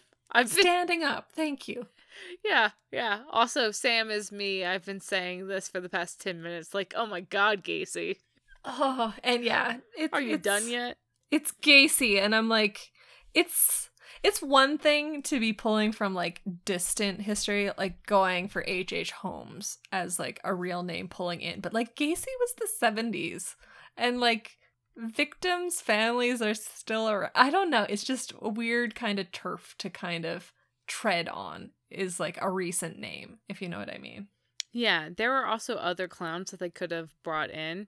Other, ghosts that Sam has faced off against. Yes. And yeah, I don't know. To attach, I understand what you're saying. To attach the Gacy name to this like generic clown spirit. And like, yeah, the clown that is kind of looking like the American Horror Story freak show clown. You know? Yeah, exactly. Yeah. They didn't try and attach it to Gacy. And I'm not going to give American Horror Story more credit than I can possibly take away from it. But at least they didn't attach a name that has like real world continued presence consequences, I guess. Anyways, yeah. 2 big fingers up at Gacy on the way out the door. Yes, yeah. We go to our next scene, and it is the Impala driving up to the high school that was mentioned, that this is the evacuation zone. And they have a brief moment where we can see the 4 crammed in the back seat is Belphegor and Cass flanking the mother and daughter. And basically doing the quick rundown, like, zip your lips about the whole angel, ghost, god thing. Like, you're going to just freak people out. And Cass steps out to let them out. And it looks like he was initially going to maybe walk with them or to see if they were okay. But it's Sam who actually kind of sidles in and is going to walk them to the door. Small side note, but way to, like, shove the 10-year-old against the demon with no eyes. Well, we already got the feeling that she's possessed, so it's like demon by demon, like whatever. I'm only joking, but like, yeah, I'm with you there. Yeah. We have 4 crammed into the back, so. And there's a cute little moment with the little girl just going, "Thank you" at Sam. And the first thing she says the whole episode. Yes. Yeah. But like you said, we may have gotten the feeling that Cass is going to be the one to deliver them to safety, but take them that final step. But the little girl says thank you, and Sam is the one that escorts them to the door. Yes.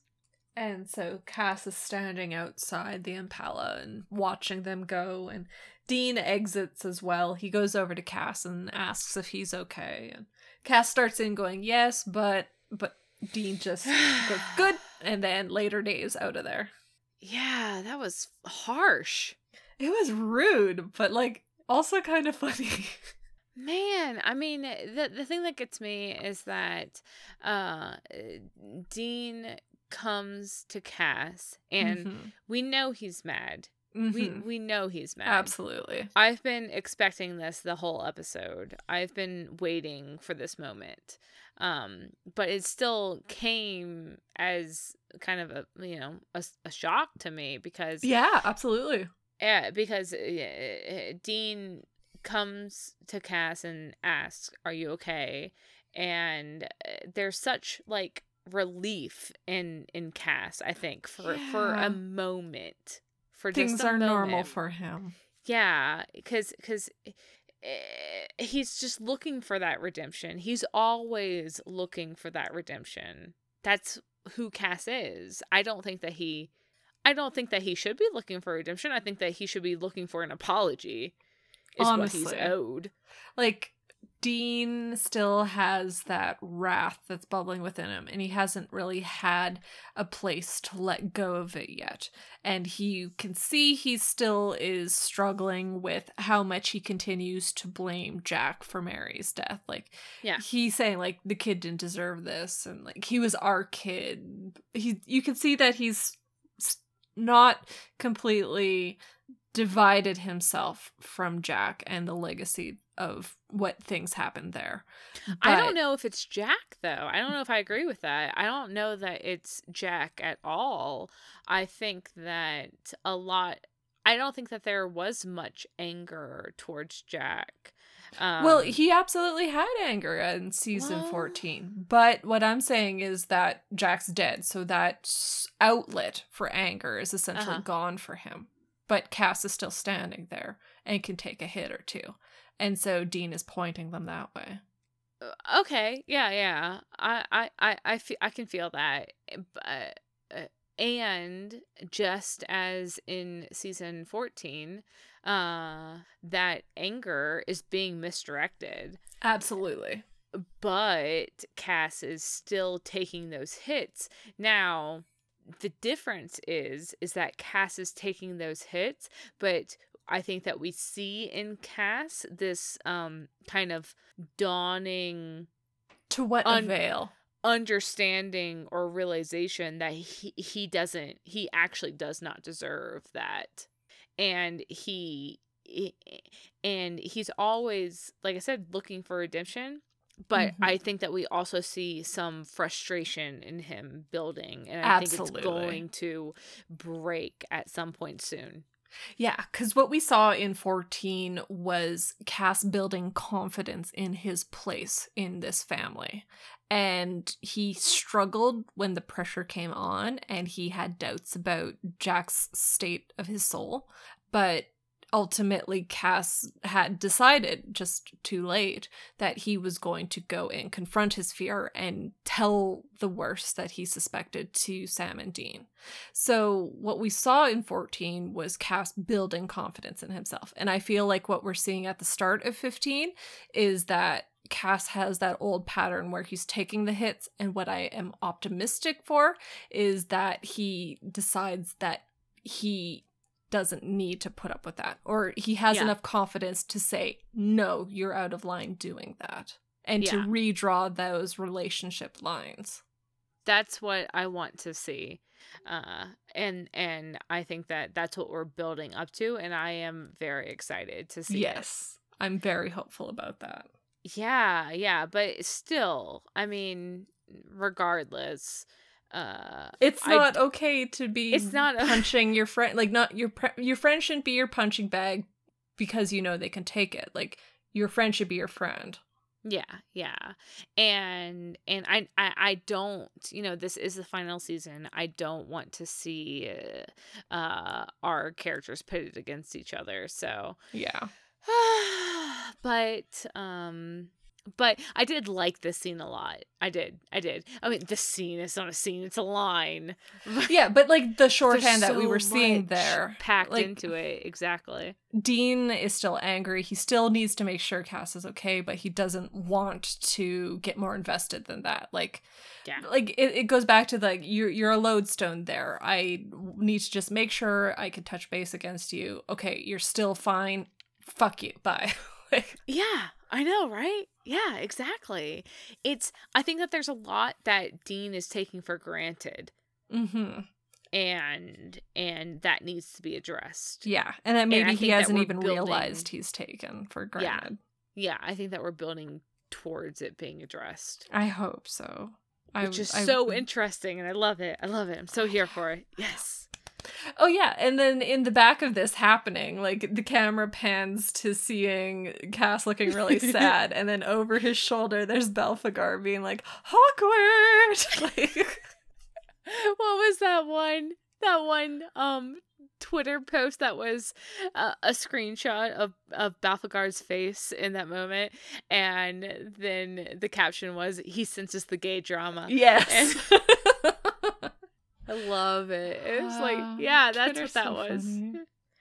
It's hilarious, but yeah, okay, fine. You did endear me to Belphegor a little bit right there, but And like, I still see like Belphegor being sort of a tool of discontent. Like, he is going to be something that's very antagonistic towards Cass. Like, his presence is going to be grating and something that Cass has already said he can't tolerate, but Sam and Dean seem to be okay with. So like, Belphegor just existing, and like, the reason why I'm saying this is because he goes to Cass like, oh, do you want to talk about it? And Cass, you could tell, would like bump his shoulder roughly into Belphegor as he walked, if that was something that Cass would ever do, and if it was something he could stomach doing to the corpse of his dead kid, like. right. And I mean, back on that Chuck thing, I mean, we pan over to this viewer who is just kicking back and enjoying the show. Yeah. And then he tries to, insert himself into the story. He tries to, get himself integrated into it all to say like, oh, do you want to talk about it? Like, tell me more. Yeah. And Cass isn't with it, but yeah, like Belphegor, whoever he is sitting front row seats to the drama. Yeah. So we'll see how that goes. So we're rounding out the last bit of this scene, and it is Sam and Dean reconvening at the trunk of the Impala. Yep. And we get the small Winchester feels. Oh my god, yeah. Yeah. You could see Dean, what he's doing is he's prepping the first aid kit. And Sam shows up, and he's still talking the case. Like, he's saying that they have maybe 1 or 2 days before a federal department shows up. Like, the real FBI is going to be here. They're going to catch wind of this. And, like, what the fuck are we going to do? The clock is ticking. Yeah. And Dean is just like, Anyways, show me your gunshot wound, because we haven't had a moment to think about it. And I need to make sure you're okay. Right. When they do get that first moment to slow down, Dean does default into that caretaker. Yeah. He's gotta make sure what it really made me think about? It really did make me think about that Dean did, the kickoff of all this conflict was him prepared to kill the person that he came to think of as a son. Mm-hmm. And then to find out that he was kind of tricked into that mindset, and to know that he was manipulated into it, but still he was the one who was willing to kill his son. And I would add, in the process also leave Sam alone because Yeah. killing Jack would kill him. Yeah, I think that there is some guilt that Dean is struggling with, and he is trying to make amends in a way. Yeah, that he's taking a moment with Sam and trying to be that caretaker again to him, when just the last episode it was like he was going to step away. He was going to do this whether or not Sam wanted him to. Yeah, yeah. And Dean says, what he's saying is, he's demanding that Sam let him look at the gunshot wound, and Dean is asking, how much does it hurt? Are you okay? And there's And no exit wound to this shot. yeah, which again, it's like I'm side-eyeing that energy Implications. and the implications of that. How will this infection spread as it is? But Sam is being like very dismissive of his pain and the severity of the wound, but whatever. Dean's not hearing any of it. He says, let me look at it. He's like fighting a 4-year-old Sam. Yeah. And to distract Sam, just as they were little, he says, do you remember how I used to do this? Do you remember how I used to get your mind off of the hurt? And Sam says, yeah, you would tell stupid jokes. And Dean says, knock knock. And okay, R.I.P. me. So I know. It was so cute. And like so you good. could see Sam being like, ugh, like of course I'm gonna give in. And before he really, like, Dean doesn't answer, he just immediately puts the disinfectant onto the wound and gives the smirk and goes, still got it. Like, yeah, he doesn't even finish his joke. I'm like, I wanted to hear that knock knock. I'm like, it was the biggest dad joke that Dean could pull in the moment. Like, I know. God bless. Yeah. And but that I don't know, kindness, that warm heart feeling aside, That now history, yeah. it's time to bring on the fucking pain, where we do bring it to somewhere serious, where Dean is fretting about what does it all mean. But like that, this conversation we've been hinting at the whole episode, this is where it's happening. Like, they finally are going to discuss what Chuck meant by the end when he said that. And Dean is recognizing the maze that they've been running their whole lives, and he's been thinking, you know, this whole time we thought we were free, so what does it mean that the whole time we weren't? Yeah, he says, like, sure, we had the choice, and you can hear the quotes around choice. We had the choice to turn right or turn left, but we were still in the maze, and it was all for Chuck's entertainment. Yeah. But I really love where Sam takes this. Really, and it's something that I didn't think about on the, you know, grand scheme of things, but I love what Sam is saying here, and that, well, this is what Chuck does, isn't it? He pulls the ripcord, he throws the draft away. This is what he did with the Apocalypse World. This is what he's done with all of his worlds. When they stop entertaining him, when it stops being fun, he just leaves them to die, right? Yeah. And he bails, and here Sam is making the argument that that's actually a good thing. Exactly. Because now, where we didn't have free will before, now we are free. Now we are alone.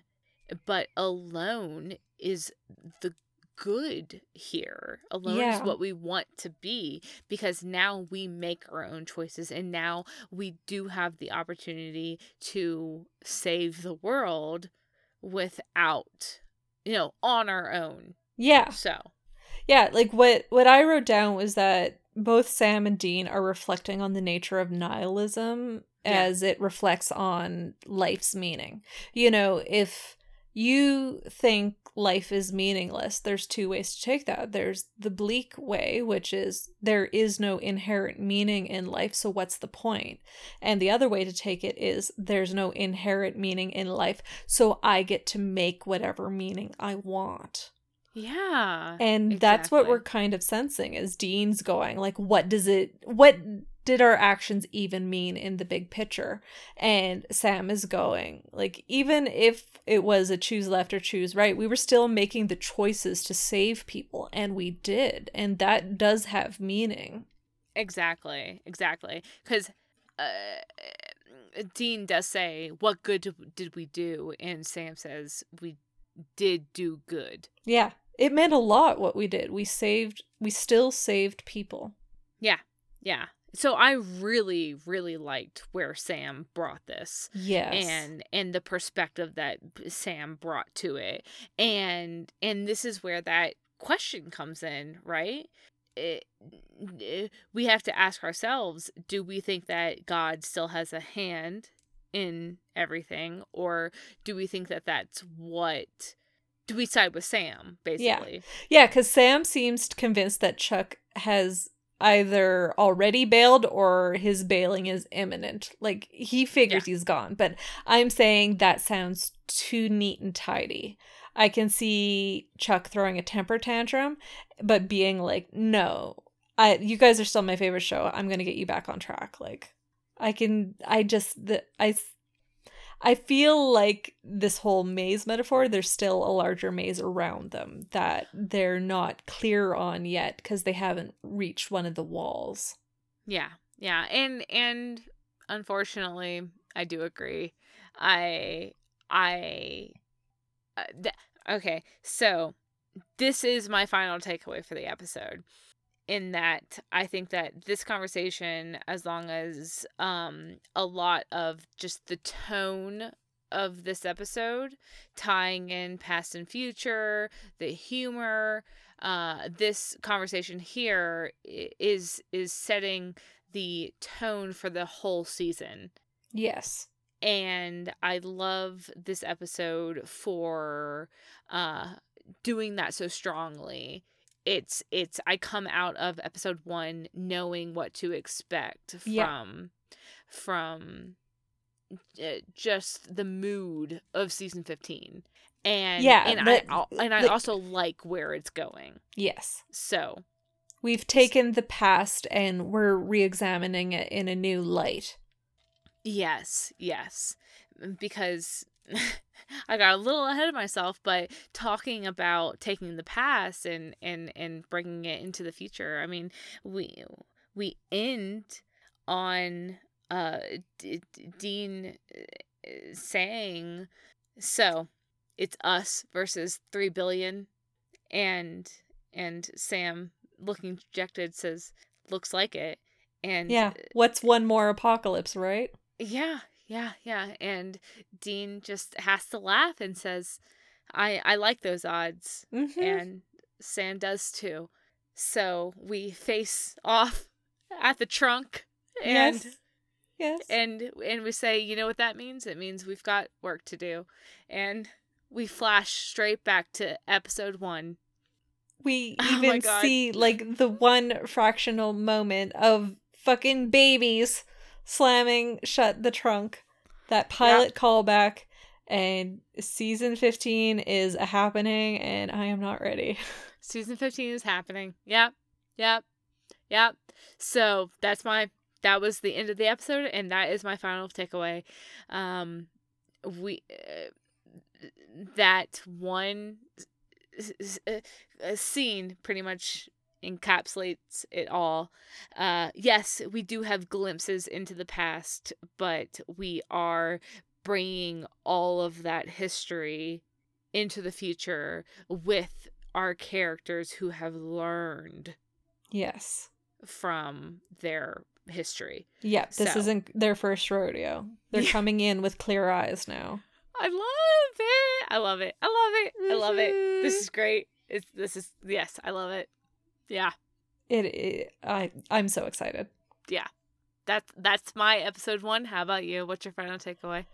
Oh my god, I think my paranoia is demanding me to pick Belphegor and the implications there. Like, it feels like Cass is right to suspect him. I am excited with the idea that Rowena is going to be here in the next episode and possibly in the same space as Belphegor if she's going to have further insight to this demon and his magical prowess. You know, she'll have some insight onto the salt ring spell, those types of things. I'm very curious about this. What she has to say. Demon. Yeah. And just like in his first 5 minutes, he gets Sam, Dean, and Cass to hand over angel blood. And like, what does a torturer in hell who was last on Earth during what sounds like really old times, like what's he doing with a repertoire of spells? All of these things, I'm just like, Belphegor becomes my takeaway. What's going on there? I'm very intrigued and excited to see where this goes. Me too, because I really liked his character this episode, and I also really enjoyed the inherent potential of his character. Yeah. So I do want to see where we take him. Yeah. Is he an ally? Is he an instrument of discord? Like, is he there to break up the group? You know, he's not an ally. Things. I just don't. Oh, but he's trying to be. So I'm just like, implications, paranoia, intrigue. It's a speculation. It's a fucking decision tree of scenarios. Like, we have a flowchart here. Yeah. That we'll see what decisions episode 2 makes for us and where we can further speculate down the road. Yeah. But as it is, that was season 15, episode 1, Back and to the Future. Back and to the Future. Next week, we will be covering season 15, episode 2, Raising Hell. Oh my god. And we will be very happy to see you guys there. Yes. As always, you can reach out to us on our Tumblr, Twitter, email, or website. We have our Patreon launched, and officially we do have season 15 patron exclusive content. We will be each week putting out our notes for the episodes. We will be putting out our after talk for each season 15 episode. Yeah, you guys can go over to Patreon and hear our sort of candid response to the episode fresh off watching it. Yes. And we would just love to see you guys there, and we look forward to talking again and having you guys here next week. Yep. Well, we'll see you guys there. Bye. Bye.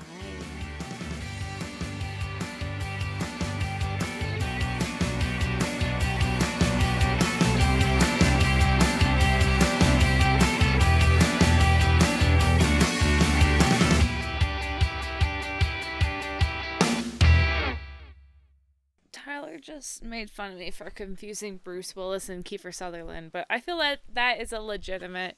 Do you know who I'm talking about? I'm trying to place Kiefer Sutherland's face. Kiefer Sutherland is a 24 guy. Yes, but I'm like drawing the 24 logo instead of his face.